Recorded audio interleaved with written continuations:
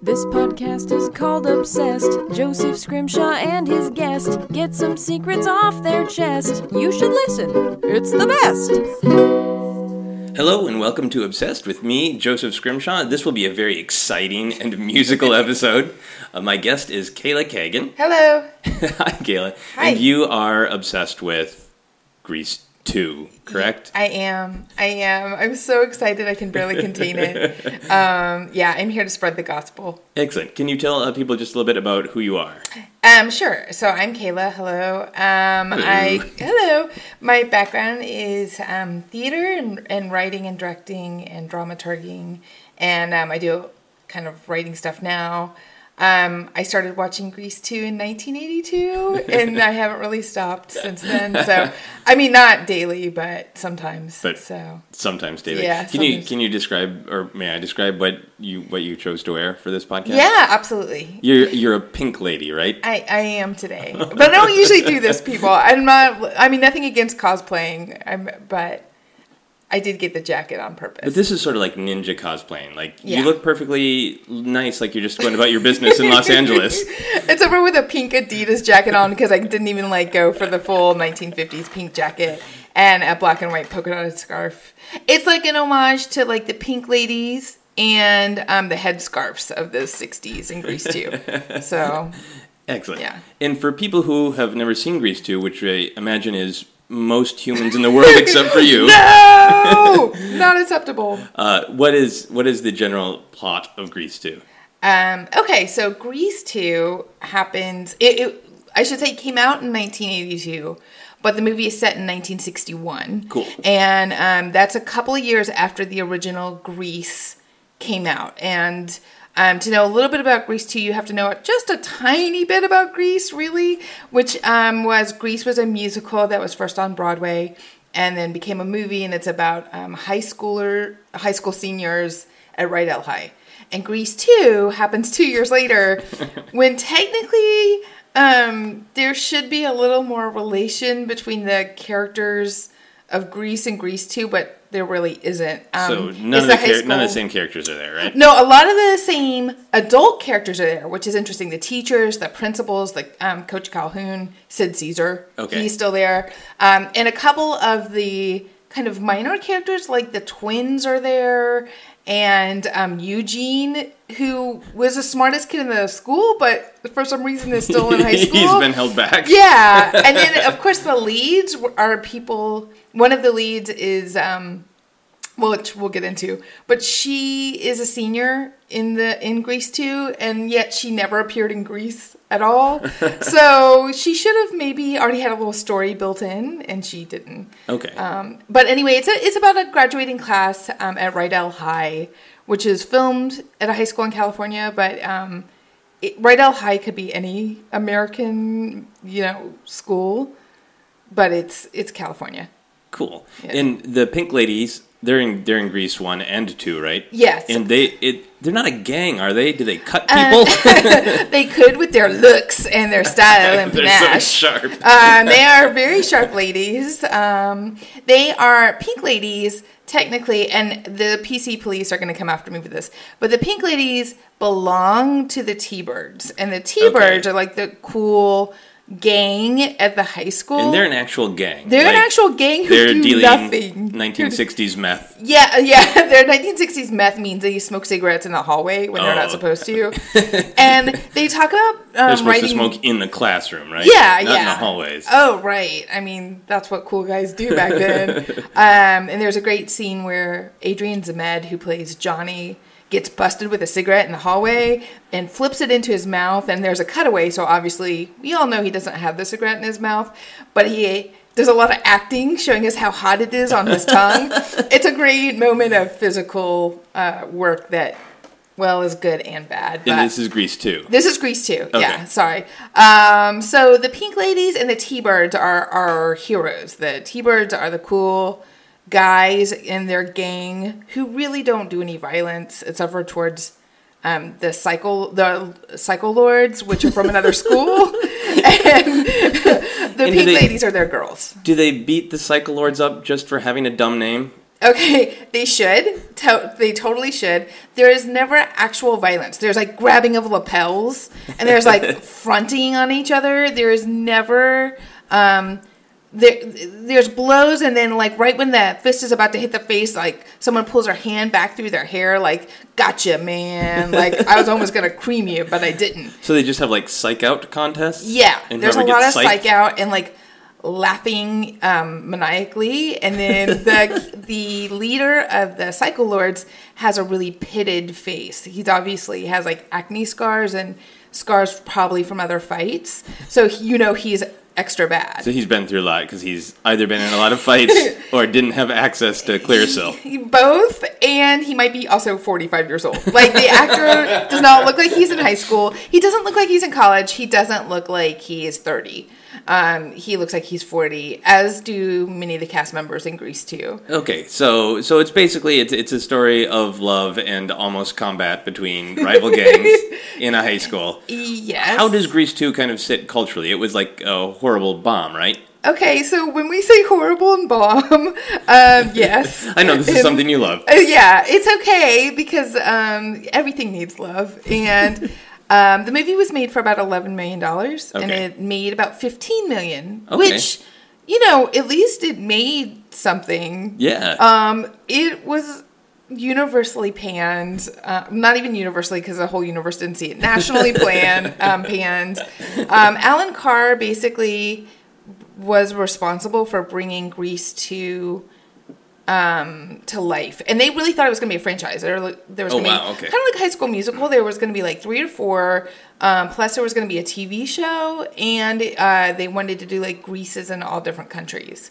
So, and there is a Grease 2 that came out in India, not a Grease, but a Grease 2 that came out in India. And unfortunately, I don't have the title with me right now, but it's multi-syllable, and it is the same story as Grease 2. And it did fail. Variety did say Michelle Pfeiffer, who's the lead. I hope I'm not spoiling anything. She was lauded for her great looks. And I think one of the quotes, like Variety or somebody at the time said, she has cover girl looks. Oh, okay. So, I mean...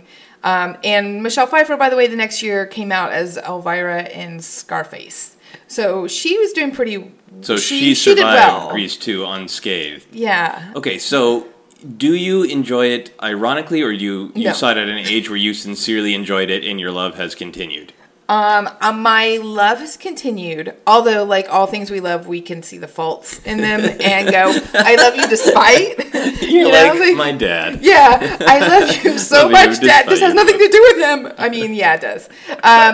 No, I saw it at a time, in 82, I was a young teenager, and actually, I wasn't even a teenager. I was a preteen because I'm so young. And you were a tween before it was called a tween. Yeah, I was and I saw it, and I actually really loved it at the time, and I had no idea who Michelle Pfeiffer was, or Maxwell Caulfield, who is the lead, who you don't know the name of because he didn't do well. Okay. And in fact, the next 10 years spiraled into a horrible depression. And thanks, Grease 2. yeah, some did not end well. But I mean, he's still alive. Barely. So you're saying Michelle Pfeiffer was a huge success, and Grease 2 did not successfully kill the other star? Yes.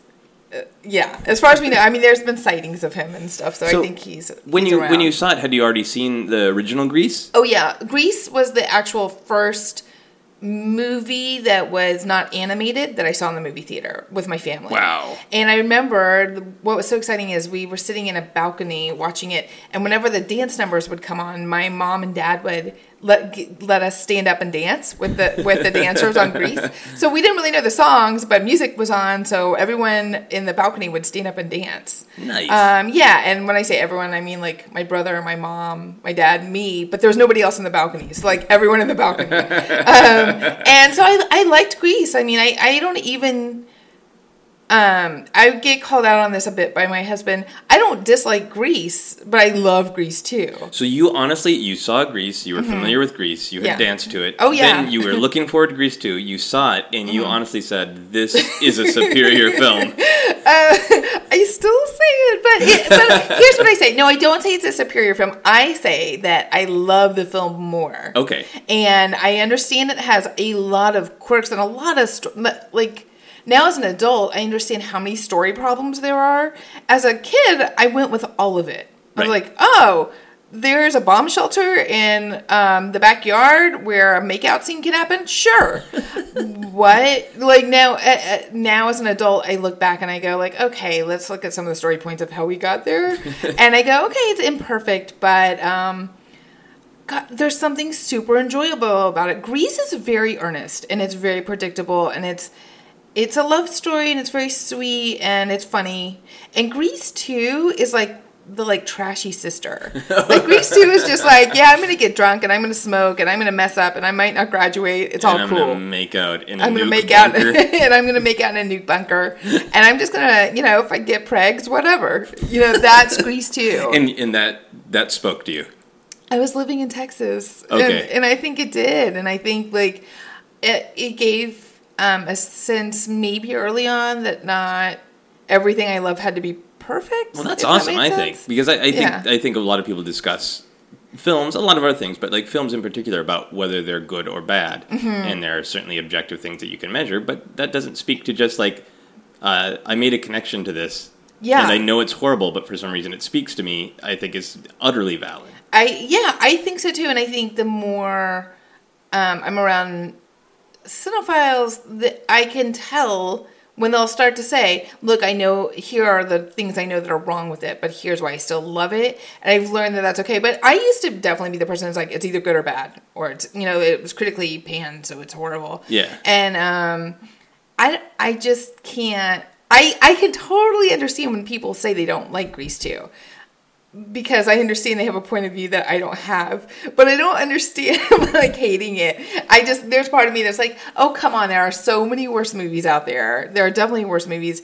And this does have a lot of cheesy heart. Like, there's something really not great. And the dance numbers are phenomenal, which we can totally go into if you want. I have some more specific questions for you. Sure. I was reading up about Wikipedia, or about Grease 2 on Wikipedia. Okay. And I saw Grease a long time ago. I barely remember Grease, so I read up on that too. Sure. But I was really amused that one of the first things that it says on Wikipedia about Grease 2 is that there's one of those little boxes that comes up that warns you that there's some problems with the Wikipedia entry. Okay. And the problem for Grease 2 is it says that the plot summary may be too long and excessively detailed. No such thing.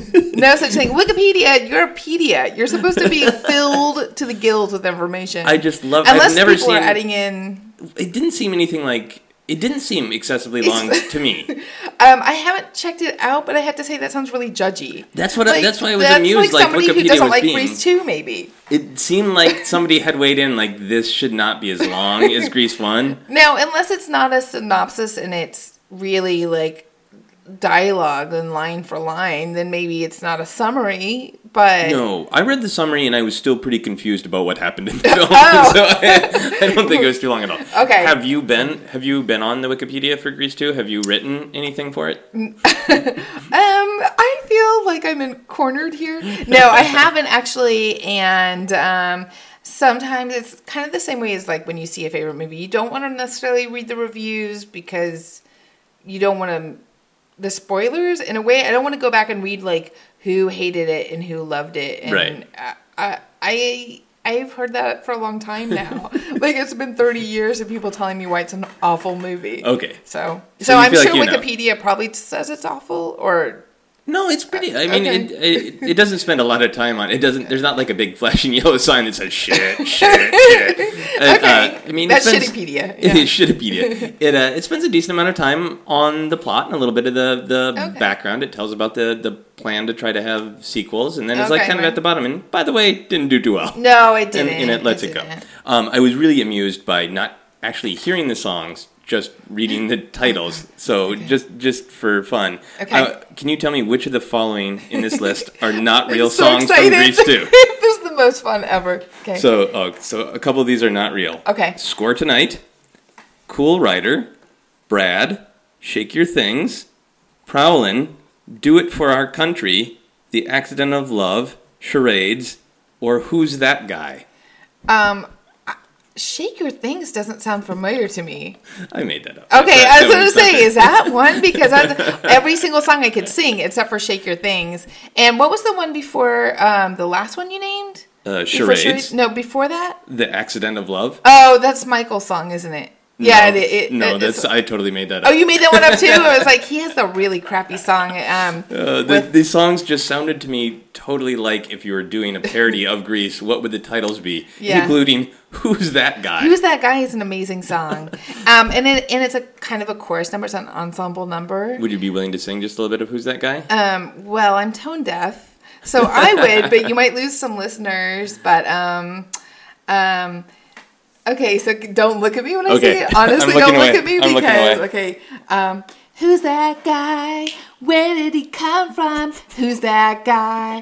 Where can I get one? And that's all I'm going to give you. Because I will die. No, I was not trying to make you feel any shame by singing. I was just curious kind of what the general tone of the song was, and that really told me. It's a lot more awesome when there's like 40 people singing it who can sing. And all 40 of those people don't know who that guy is. There's another song called Brad. Is that guy Brad? Great. No, Brad is... Okay, so do you know about the twins in the movie? No, I don't remember the twins. Okay, so there are two twin cheerleaders. And by the way, they're like the geeky girls, but... I think any guy in high school who saw these twin cheerleaders, and they're just actually weirdly a tiny bit gothy. Like they have this black kind of bob, and like they have red lipstick, but their clothes are very preppy. Okay. It's kind of a weird little mashup, but it's like if Bonnie Burton dressed at J. Crew. You know what I mean? Like very okay. like that. And so these two girls are auditioning for the talent show, and they have a number called Brad. And they have their geeky friend who is Brad, who is kind of the center of the number. So is this mocking Brad? No, it's very much a kind of 1950s number of they're swooning over Brad. Okay. They hope Brad will call. Brad doesn't call. Brad goes to the dance with another girl, and they're both left heartbroken. But what's also weird is like both the sisters want to date Brad. And it's that weird moment of like, so would you date twins? And would the twins both date one guy and be cool with that? Yeah. Like it's like in feminist policy, it'd be a little weird. It'd be a strange setup, but it's kind of, it's not doo-woppy, but it's kind of like a 50s number. Okay. It's innocent, basically. In the song "Do It For Our Country," is that yes, sung awesome. in the nuke bunker? Oh, hell yeah. And don't say this like you haven't probably watched Grease 2 a little bit. I haven't watched any of Grease. I'm going to now. Okay. So let me give you this weird setup. And this might provide one of those questions of like, that doesn't make any sense story-wise. So Michael, who is played by Maxwell Caulfield, is the guy who didn't die from Grease 2. Barely. That's weird. I feel like he might be a zombie, but yeah, he's alive and living, I think, in his body is alive. His body is moving. Okay. That's what we know. It's in motion. It has limbs, we think. So Maxwell Caulfield, his character Michael, is the cousin of Sandy, who is our female protagonist in Grease. Okay. Not Grease 2, but Grease. Grease. And Sandy is from Australia. Sorry, I had to do it. And Michael is from England, even though they're cousins, because, not all cousins live in the same place. That's fine. And Maxwell Caulfield also is British in real life, but he's from England. And in the storyline of Grease 2, he is living with his uncle because he's here in America as a foreign exchange student. Okay. His uncle has the nuclear fallout shelter in the backyard. Maxwell Caulfield, a.k.a. Michael, has taken on the job of writing or cheating for some of the T-Birds, the gang that we mentioned earlier. Mm-hmm. And he's writing papers for them to earn money to buy himself a motorcycle. And in the first scene where we see the fallout shelter, Michael is writing the papers in there because what cool high school student doesn't hang out in the fallout shelter? But to be honest, if I had a fallout shelter in my backyard, I might hang out there too. Does he have like a little library in there? Yeah, well, he has a little light and a desk. He doesn't have a library. There are little bunks. But he's sitting there and he's like, nailed it, wrote another great report. And one of the T-Birds comes to pick it up. And he's like, this is really cool, dude. What is this all about? And he's like, that's my uncle's. I'm just here as a foreign exchange student, but this is his fallout shelter. Here's your paper. Here's your $10 or whatever.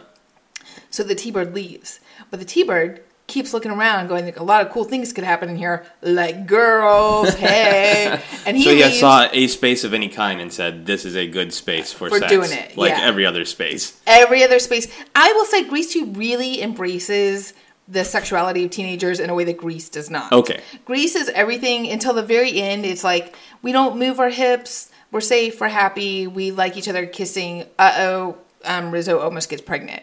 Grease 2, it's all like, let's do it from the minute the song starts. Yeah, so the minute the movie starts. Is the song Let's Do It for Our Country, is that a sex song? Yes, it's totally a sex song because the T-Bird who goes to pick up his research paper brings his girlfriend back to, who is a pink lady. Okay. And it's Sharon. He brings Sharon back to the fallout shelter because at school they've just been learning about nuclear fallout and shelters. I mean, there's not a big moment in it. It's just like, here's a drill that we do in case of a fallout, and everyone gets under the desk.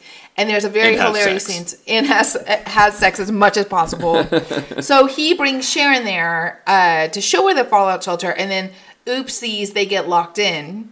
Right. And even though his T-Bird friends are basically behind it, the door on the outside, keeping it locked and using a horn to make it sound like a nuclear war is starting. So Sharon and her boyfriend are in the shelter, and to persuade her to sleep with him, he starts singing Let's Do It For Our Country, which is a fantastic song. No jokes. Like, okay. It's really clever. Like, there's some good lyrics. If I look away, will you sing a little bit of Let's Do It For Our Country? You can say, I okay, all right. I will, but you can't. You honestly can't because my voice is so bad. I'm looking away from you. Let's do it for our country, the red, white, and the blue. Let's do it for our country. Our country wants us to. Tonight I'll be your soldier and I'll win this war for you. Let's do it for our country. Let's do it for our country. Let's do it for our country. Our country wants us to. And then they're about to do it, and then accidentally the T-Birds fall through the front door of the fallout shelter. And Sharon goes, sounds like a really secure fallout shelter. Yeah, it's not so great. Like, if you can kind of push through as a human being, you're not really going to survive. No, it's a pretty shitty. Wow. So the song really, it works. It's persuasive. It's persuasive. Like, she kind of wants to give it up, and you know, like, he even says, like, your parents would want this to happen. Is there an argument that what they're doing is to propagate the species because it's patriotic? They don't necessarily go like, let's keep our humans going. But they're like, the Statue of Liberty. We're doing it for Yankee Stadium, for Statue of Liberty. Not Yankee Stadium, a different stadium, but a stadium, Statue of Liberty. And then they both go, in Disneyland! So there's the argument that Disneyland as an entity wants teenagers to have sex. Oh, yeah. And kind of, don't they? Because then you have more Mouseketeers to keep bringing. Disneyland wants to keep the race going. Oh, Disneyland but this doesn't seem like it was sex about procreation. What if Grease 2 was brought to us by Disney? I don't think they would admit to it. No. So I was going to ask you, so there's the famous Rizzo pregnancy, and it sounds like a lot more sexuality in Grease 2. Do you feel like you learned anything that you still use to this day about sexuality or relationships? Did you learn anything from Grease 2 that you still use? Well, so there's a very funny song, Reproduction, that happens in the science class, the biology class, which, by the way, the substitute teacher in there is Tab Hunter, playing the role of Mr. Stewart. And, you know, every once in a while, those lyrics pop back into my head. I mean, they're very funny, and so, like, they come in handy for a good sex joke. Like, okay. Or if somebody knows the movie, they like the reference. If you're like, where does the stamen go? Boink. Then they all know, like, oh, yeah. So that's an actual lyric? Where does the stamen go? Where does the stamen go? Boink. Like, Wow. it ends with a boink at the end of the song, basically. Like a sound effect boink, or somebody literally saying the word boink? It's an instrument. It might as well be. It's an instrument that makes a boink sound. And because I'm not a musician. Like a cello or something. Yeah, a really slow boink. Boink. And there's actually really funny lines in there. But did you learn anything? Did you realize things about sexuality or sex that you didn't know before when you saw Grease 2? I think I realized it could be funny. Honestly, like, I think I thought sex was like, oh, you're kissing, you really love each other, and it's really serious and everything. Sex is always really serious. Okay. And in this, it was kind of silly and romantic. And then there's also a scene that happens, like, in the three-fourths of the way into the movie, where Michael and Stephanie, who is Michelle Pfeiffer, have a scene where they're going over her homework, and it's romantic, and she's eating a hamburger and french fries kind of like a dude. Like, she's really, like, munching down and dipping her fries in the ketchup, and, like, she's being street style, like, with her eating. Like, she's not a girl. She's just like spilling it everywhere, making a mess, farting. Making a mess, and talking about how she doesn't understand Hamlet and how she thinks it's all stupid. And Maxwell Caulfield is staring at her lovingly. And I kind of felt like, oh, you can be yourself. Like, you don't have to be, like, delicate angel in front of dudes. You can, like, mash your french fries in the ketchup and they look at you like you're awesome, talking about how you don't understand Hamlet. So I guess I understood, like, maybe from Michelle Pfeiffer, like, you can be yourself. Also, there's a great moment, like, it's about 35 minutes into the movie, where she starts frame? Do you know which frame? Frame 26.8. When she starts singing Cool Rider, first of all, it's the first time we hear what she wants in the whole movie. Okay, so she does have an agenda and a perspective. Yeah, I mean, the agenda is about what kind of boyfriend she wants. Right. But it's in that she's outgrowing this group of friends she's in. Okay. But she's kind of announcing, like, I don't care if he fits in or not. I need somebody super cool. And, like, I think it used to be cool not to say you wanted to be with someone cool. Like, whatever, I just like a really nice guy. But she's like, no, fuck it. I want, like, the coolest guy on the motorcycle ever. And I don't want to, like, wait or settle. And I've already dated guys that are, like, average T-birds. But I need a really cool guy. And so, which when you see the movie, you all know what scene that is. And I think I thought, like, oh, yeah, you can announce what you want. Okay. And maybe get it. So from seeing these films, did you think that, like, fast cars and motorcycles were really cool? Okay, so no. I've never been a big car person. I mean, I like watching Top Gear now with Josh, and that's the most car stuff I've ever... And I like Car Talk on NPR. Okay. But I'm so you're so like old. Really fast NPR shows.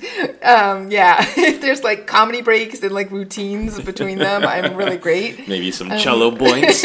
Boing. That's for your carburetor.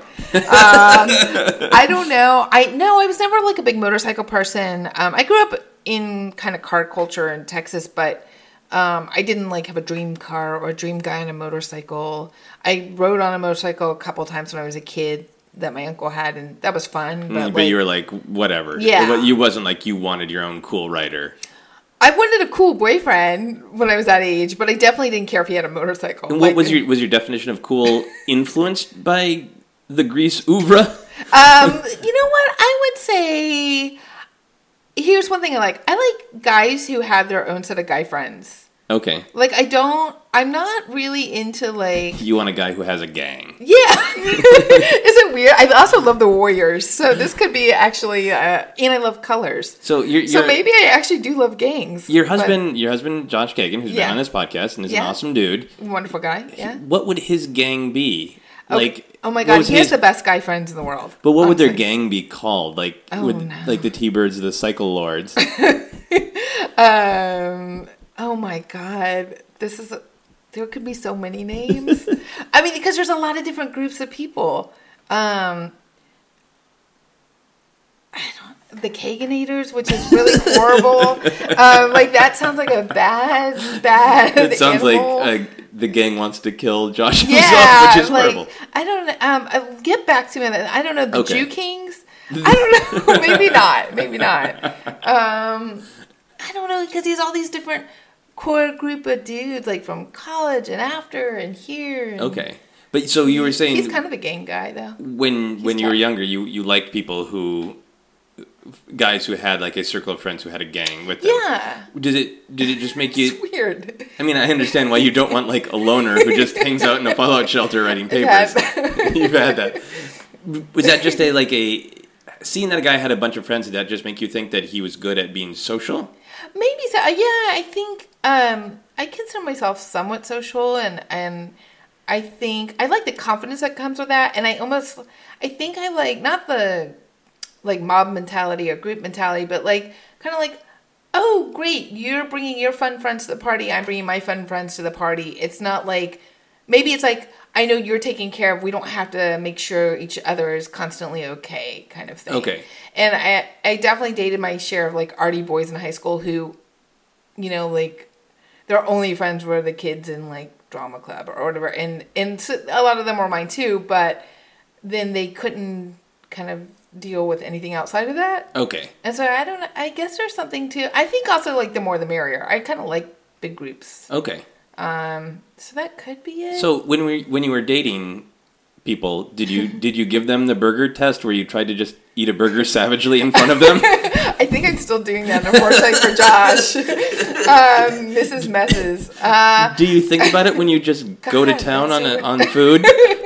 That I'm so slightly embarrassed, and like that's really eye-opening and insightful. I definitely catch myself where I'm like, I'm eating way too fast and too much in front of people, but maybe that means I'm really comfortable in front of them. Yeah. Like, I'm like, oh, they're my friends. They don't give a shit. I've seen them drink too much or throw up or whatever. So we're all good. But I think there's something about, like, how much can you show the vulnerable side of yourself? Like, if you have friends over and you're in boxers and a t-shirt, if they don't care and you don't care, I think that's a great friendship. Yeah, absolutely. And if you can have friends over and be like, we're going to order a pizza and I'm eating half of it, that might also be a good friendship for me in particular. It makes perfect sense what you're saying. Incredible sense. But I also like that definition of vulnerable is, I'm going to show you my vulnerable side. I'm going to destroy half a pizza. Get ready, folks. I'm about to get raw and emotional with my pepperonis. Excellent. If you got to make a Grease 3 yourself, oh gosh, you're a creator, you're a theater person. If you could do a play or a movie that was Grease 3, where would you take the franchise? Okay, so in Grease 2, which I think was supposed to be part of the lead up to a Grease 3, Paulette, who is played by the wonderful Lorna Luft, who is much overlooked because her sister is Liza Minnelli. Oh, wow. Yeah, it's her stepsister. Okay. But Lorna Luft has an amazing voice. It sings well. She was also at this year's Academy Awards sitting next to her sister. Wow. And looks great. In Grease 2, she has a little sister named Dolores. And Dolores talks about how when she's older, and she's like a tween. Okay. Maybe 12, 13. Or 13, 14, because she's in her first year of high school. Dolores talks about when she takes over the Pink Ladies, it's going to be so cool and they're going to rule the school and she can't wait until she's a senior. And I thought, and she gets like 2 or 3 scenes with Michael, the protagonist in the movie. The man who is still alive. The man who is still, the man who has not died yet. I think they were setting her up to like be the next in the storyline.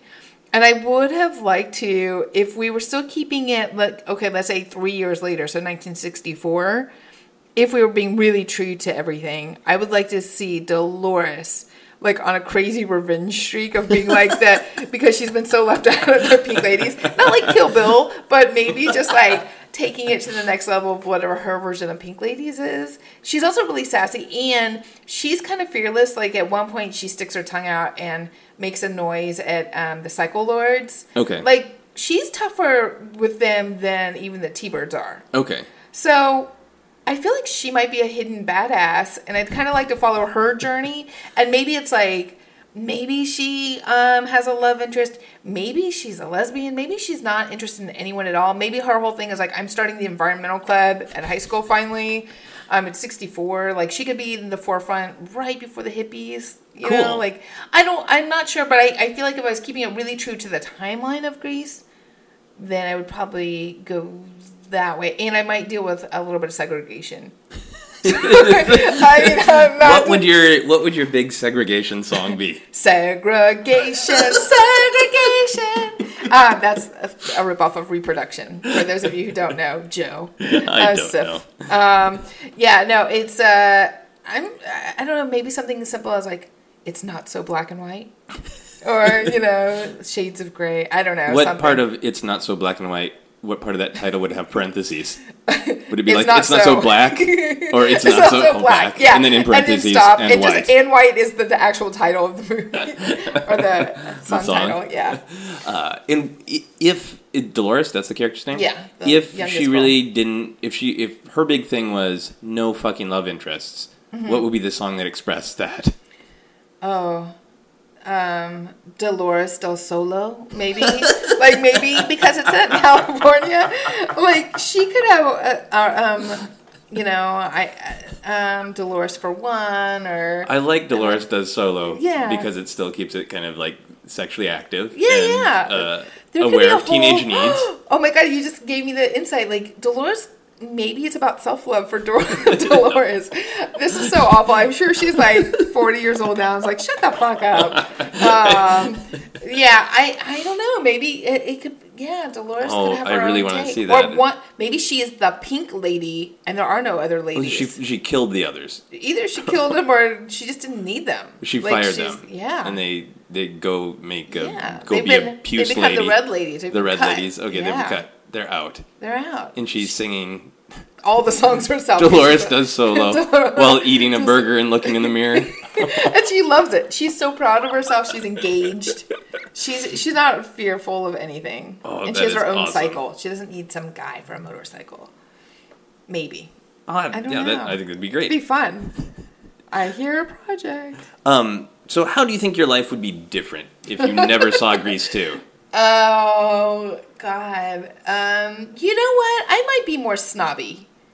I might be like more of a like, no, this movie has not been her, so therefore it's not terrific. There was definitely a time in my life, pre-Josh and post me being 8 years old, where I was like, if it's not Merchant Ivory, I won't watch it. Okay. Like, I was such an art film kid and indie kid for the long time. Like, my dream was to work for Harvey Weinstein in the Weinstein Company because, especially after Pulp Fiction, like all I want to do is work for Miramax.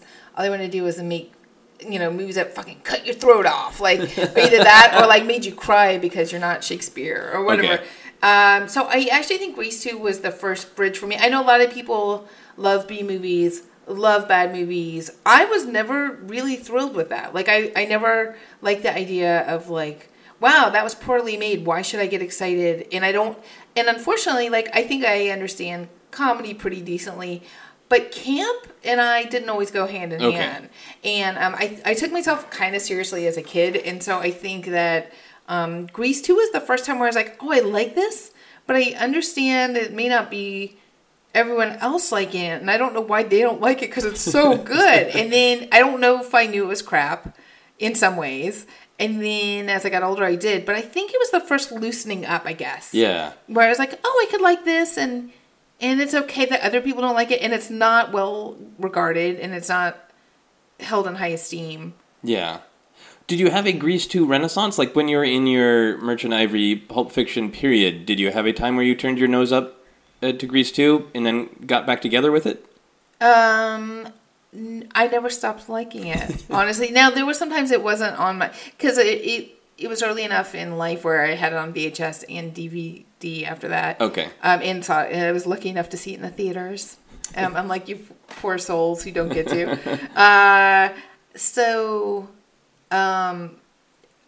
I don't really remember turning away from it. Okay. I remember I guess not watching it for a while. Like, it wasn't on rotation. So, like, when you walked out of Pulp Fiction, though, were you like, wow, that's almost as good as Grease 2? When I walked out of Pulp Fiction, which was, like, 100 times the most interesting experience I'd ever had in a movie theater. It was my first movie ever in New York City. I was in Times Square. Okay. It was a midnight showing. Wow.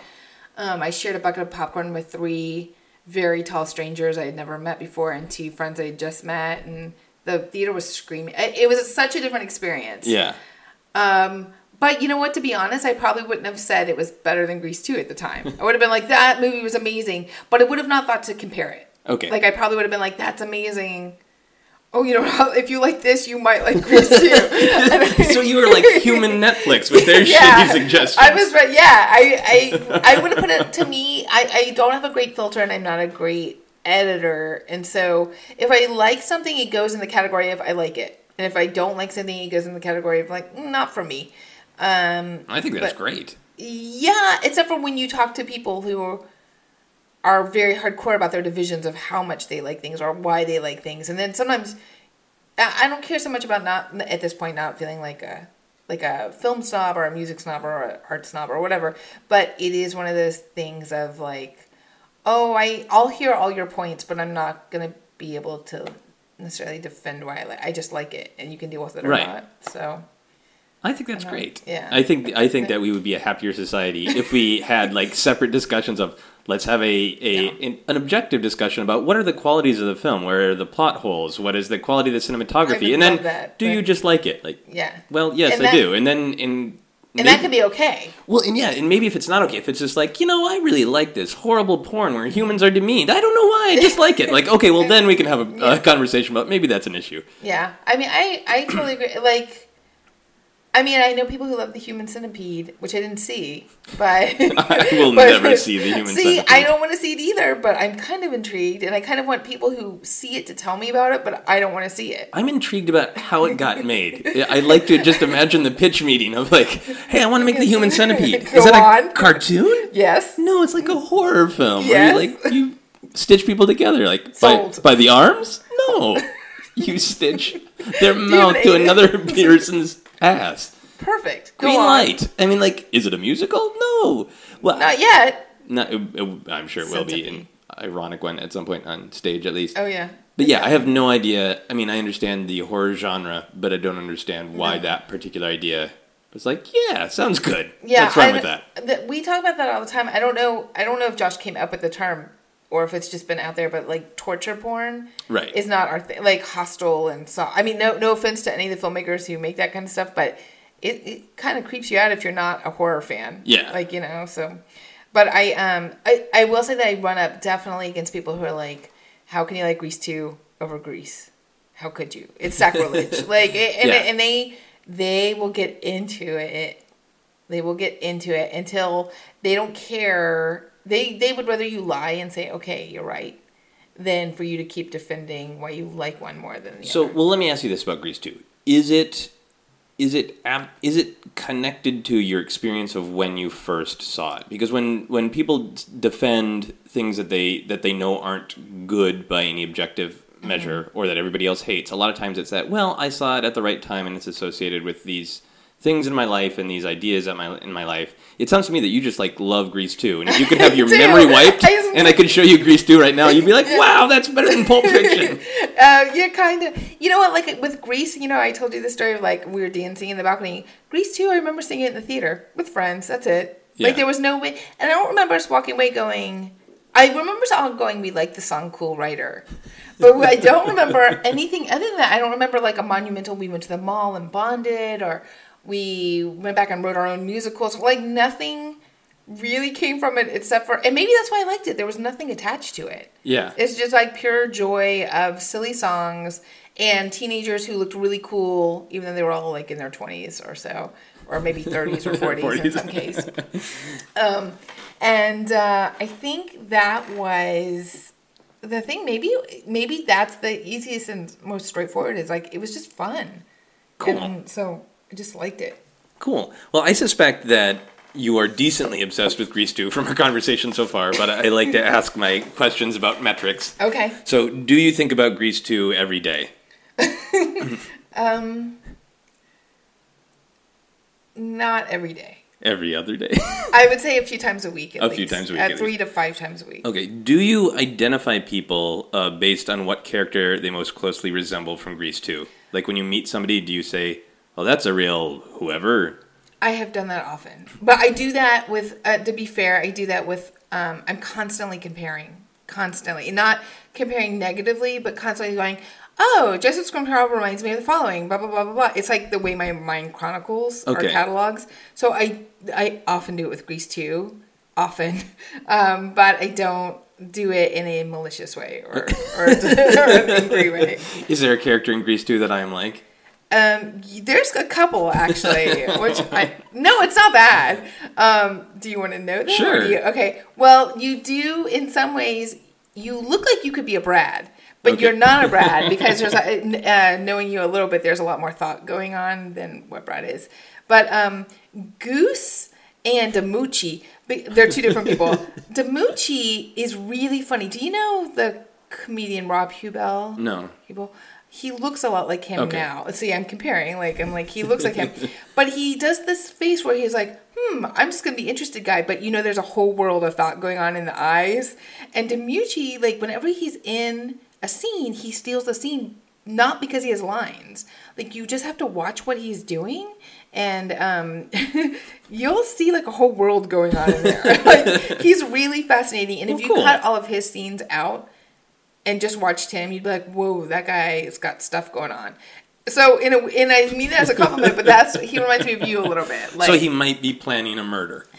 Or the next big musical number. He might be they're singing, but I can do this so much better. But he's thinking And he has the best fashion, actually, in the movie, out of the men. Well, thank you. Michael's fashions are real pastel-driven, and it's not a great... He's which a pink makes man? him softer. Pale yellows and light blues. Oh, well, that's upsetting. It's different. Okay. It's different. Okay.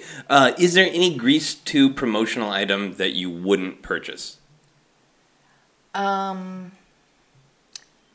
It might just depend on the price, but most likely, if there was especially the women's wardrobes were amazing. I think I would purchase most things. You'd have a Grease 2 lunchbox, a Grease 2 dress. Yeah, I did have a poster for a long time, and they got moved when I moved to New York. I think I left it in Texas, unfortunately. Okay. But yeah, I would totally dig on some of that stuff. I'm not. I don't have a tendency to be a collector, but I would. Why not? So, but you would buy almost anything that Grease 2 was printed on, right? Yeah. Absolutely, okay. Absolutely. Would you sing a song from Grease 2 at someone's funeral? Yes. Yeah, no problem. Even being tone deaf because they would be dead, so it wouldn't be dishonorable to the deceased. It might be dishonoring to the survivors, but yeah, there's a lot of songs that could work. What do you think would be if somebody died and it was their request that a song from Grease 2 is performed at their funeral? What do you think the most appropriate song would be? Well, okay. Certainly not. Let's do it for our country. No, but I mean, if the person was I believe that we have afterlives, and I want to talk about procreation. I mean, you could spin any of these songs really to be the right song choice. So are you saying you can make an argument for let's have sex in the afterlife? Oh yeah. To propagate the afterlife. Yeah. Well, not even the afterlife, but the next life. If you're that person. If you're I have 9 more lives coming ahead of me. I need to think about the good stuff.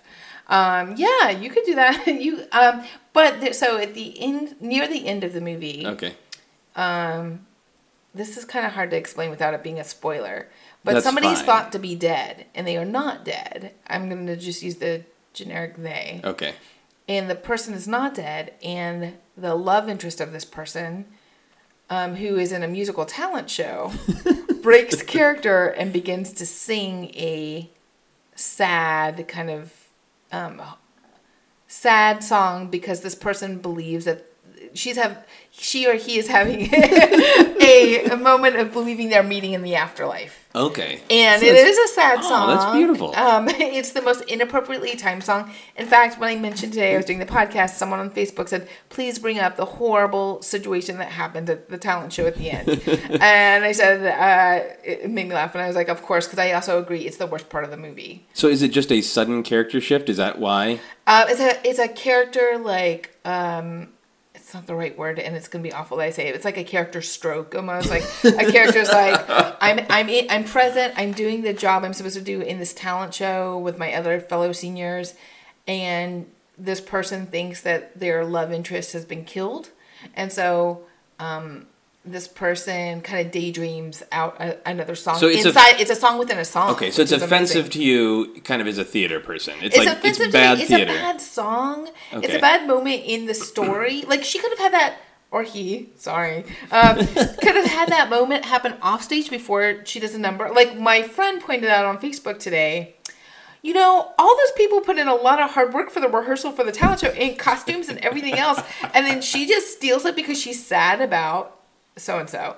And it started making me laugh. I'm like, yeah, she's pretty selfish in that moment. But then again, she thinks her boyfriend's dead. So it's sort of like if Hamlet, was doing a monologue about death and then just started talking about puppies in the middle. Just shitty tone shift, Hamlet. Like a soliloquy within a soliloquy. Okay. And so it's just story disruption, and it's irritating because you want to see the full number that they've been practicing throughout the whole movie come to fruition, and she screws it up. Okay. All right, so she fucks up what the audience wants, too. Yeah. Oh, yeah. Well, I mean, and you have to give her some moments there. Like, I give her a little bit of compassion because she is grieving, she thinks. But, yeah. Well, this has many levels. So I love that you would do a song at a funeral about mourning someone, but you would also be mad at the song because it's a song that shouldn't be performed at the time that you're performing it. Yeah, well, grief takes on many levels. The many faces. I mean, it's you know what, the dramaturg in me goes, oh, it's so it's so unfocused. It makes it so messy in that scene. Like, actually, I do remember as a kid when I saw it, that I was confused at what was happening, actually. Like, I was like, wait, she's singing in our high school, but also now she's in heaven? And she, like, throws her little, like, she has a crown on, and she throws her crown up, and then suddenly she's in this all-white space that I guess is heaven. Okay. But then she's back in high school, and I was very confused to me as a kid. And now like, as an adult, did she just drop dead on stage? Yeah, or I was like, well, wait, because I never understood that the other character was supposedly dead. Okay. So that wasn't clear to me either. So not the most clear storytelling. By the way, I really love that you like this film so much and want to share it with the world that you're trying not to spoil it. Yeah, well, I know that people have had time to see it. I understand it's been out for a while. But in case, like, you haven't seen it yet. No, but so I have read the overly detailed Wikipedia entry about the plot. Did you write that comment, by the way? That this is overly... No, that was on there, and I love it. I love that pissy judginess of, like, this is way too much time to be spent on Grease 2. It could have been written by someone from Grease. Like the original From Grease 1? Yeah. Excellent. Okay, so my next question is, would you watch Grease 2 with Hitler? Oh, God. Well, first of all, I was born a Jew, so I don't think I really want to be in the room with Hitler. But would I watch it with him? He would love it. There's white people everywhere, and Michelle Pfeiffer is so Aryan in it. She's blonde and blue-eyed, and I don't think there's an African-American actor in the whole movie. So you said that Grease 2, on some level, taught you kind of like acceptance of just being oneself. Right. Do you feel like if you could time travel back into Hitler's youth and show him Hitler? Grease 2, yeah. Like when he was teenage Adolf? Just a shitty painter named Adolf. Oh, if he was a painter and he was shitty, I would have been so into him. I would have been like, Adolf, come here. This is going to make us we're going to have so much fun, and then we're going to go create something. I have asked many people variations of this Hitler question, and you were the first one who has brought it back to whether or not you would date him. Well, I think sometimes romantically, I guess. I don't think I would date him for the long haul. Let's put it that way. I don't think I'd make the cut. He does have a gang. Yeah, he had a huge gang. He had a massive gang. Some of them still alive. Fuckers. I don't know. Like, you don't know necessarily that people are going to be bad people when or turn out to be, mass murderers. No. Sure, I would have shown it to him when he was younger. Not when he was in the middle of his celebrity. No. He lost his Grease 2 privileges. I showed him just the end just to piss him off. You just spoiled it. You would just show up and spoil Grease 2. Yeah. Like, here's how some final solutions actually happen. The final solutions of Grease 2. Excellent. If you had to listen to the album soundtrack on repeat, how long would it take you before you went insane? Like, I wouldn't. You would never go insane. Nope. No. Now, there's one song, and it's the song we were just talking about with the possible death scene.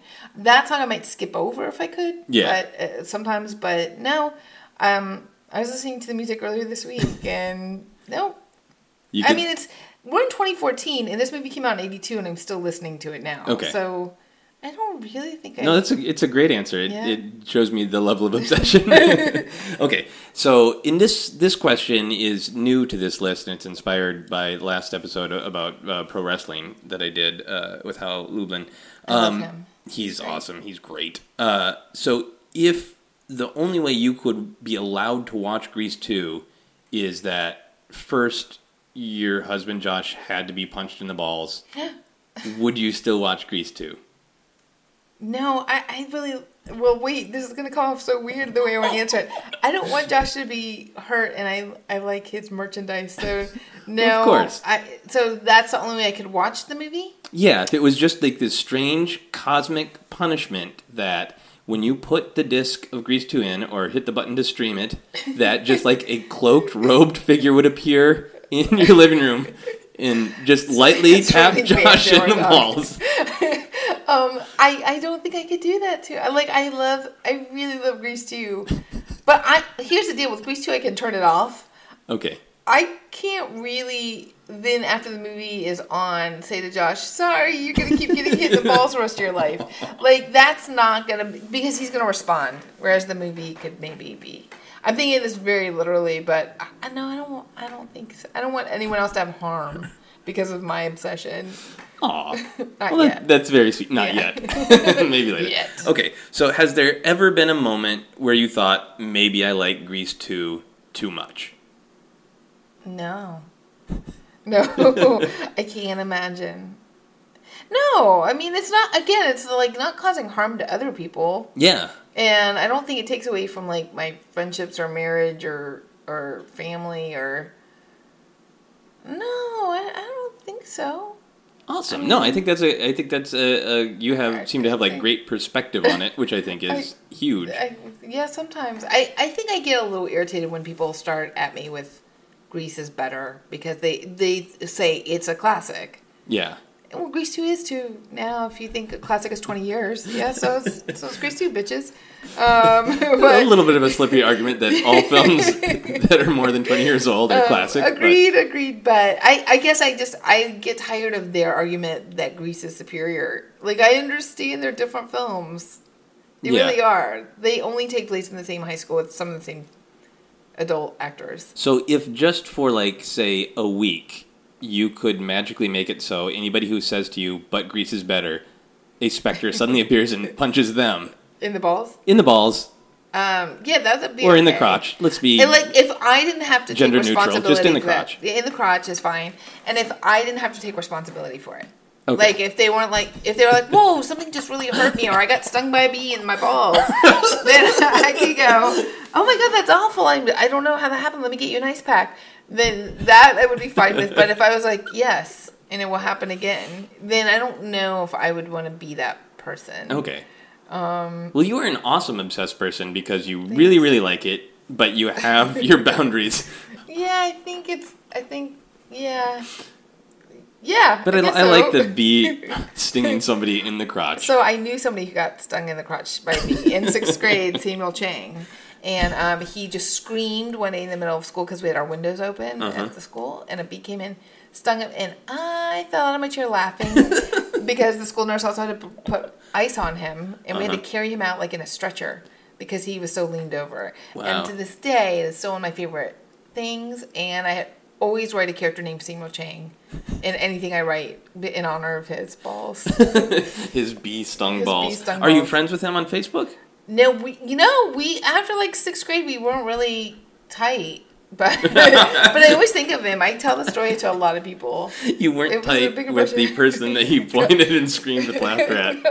He lived in my neighborhood. I mean, I saw him all the time, and we were friends. How did you know what happened at the time? Did he scream out, "Oh my God, a bee has stung me in the balls"? He was sitting in this chair. He grabbed his crotch, screamed, fell out of his chair while sitting, fell onto the ground, holding his crotch, and screaming, I got stung, I got stung, I got stung. And there was a bee that like fell and died around him. And everyone in the class started laughing and I lost it. I still lose it. This sounds like a great scene in Grease 3 with the song, I got stung, I got stung, I got stung. Maybe that's something Dolores has a number about setting the bees out. I don't know. Yeah, no, I still remember it. It was an awful situation, but it was like comedy plus tragedy plus just being in sixth grade. No time at all. Minus no time. Instantly funny. I think he's fine. I'm sure he's okay. Yeah. We'll try to find him on Facebook and see if he has children or. I think he probably made it to children. Excellent. I've been asking people to make a noise to sum up their obsession. You've already been singing, so is there any other noise besides singing that you think sums up your love of Grease 2? Yeah, I'm going to bring it back to earlier. Boink! Excellent. Yeah. Excellent. So I have my final questions. Okay. What is your favorite noise that is not a word? You might also boink. I was going to say, I don't want to... actually, I love a really gross noise. Can I make it? Sure. Okay. Don't look, because now I'm laughing. My cheeks go up. I can't do it. Okay. That was it. And what is that noise? Well, a friend of mine and I in high school used to do our own little radio show when we had a tape recorder called A Queef in the Dark. And that was our surprise queef noise that would come when we were doing horror stories and tales of people we thought queefed in the dark in high school. I like that it is a surprise noise when the program is called A Queef in the Dark. But you never know when it's coming. It's like tuning into Car Talk and like, surprise, bitches, we talked about cars. We did it. Yeah, nobody ever knew. We also, we still have, I know she has some of the tapes left, and I have one tape where we would have like friends who would sleep over at her house, and we would interview them for Queef in the Dark. This was before podcast or anything else, and nobody ever really wanted to volunteer to do it. Like here, I was so excited about talking about Grease 2. Nobody was excited about Queef in the Dark, except for Chris and I. Yeah. Awesome. If you could build anything out of Legos, and then that structure would come to life, what would you build? I think my own Nicolas Cage, like it could talk. I think it would be a Nicolas Cage because I've always wanted to have him around. Oh, that would be awesome because then when people got stung in the balls by bees, Lego Nicolas Cage could show up and start screaming about the crotch bees. I think it's actually not a bad idea. I think there could be a movie or something. Do you like Nicolas Cage? I love him. And do you like Grease 2? Do you like him both for his good work and for the absurdity of him? I would not even say for the absurdity. I think he's a really, really, I know he's in some bad movies. Yeah. But he was actually my first film crush. Okay. And so for me, I know it's nostalgic and all that stuff. But I have loved him since he was 17. So I'm no. There is no ironic love of him. Okay. He is perfect. Would you put him in Grease 3?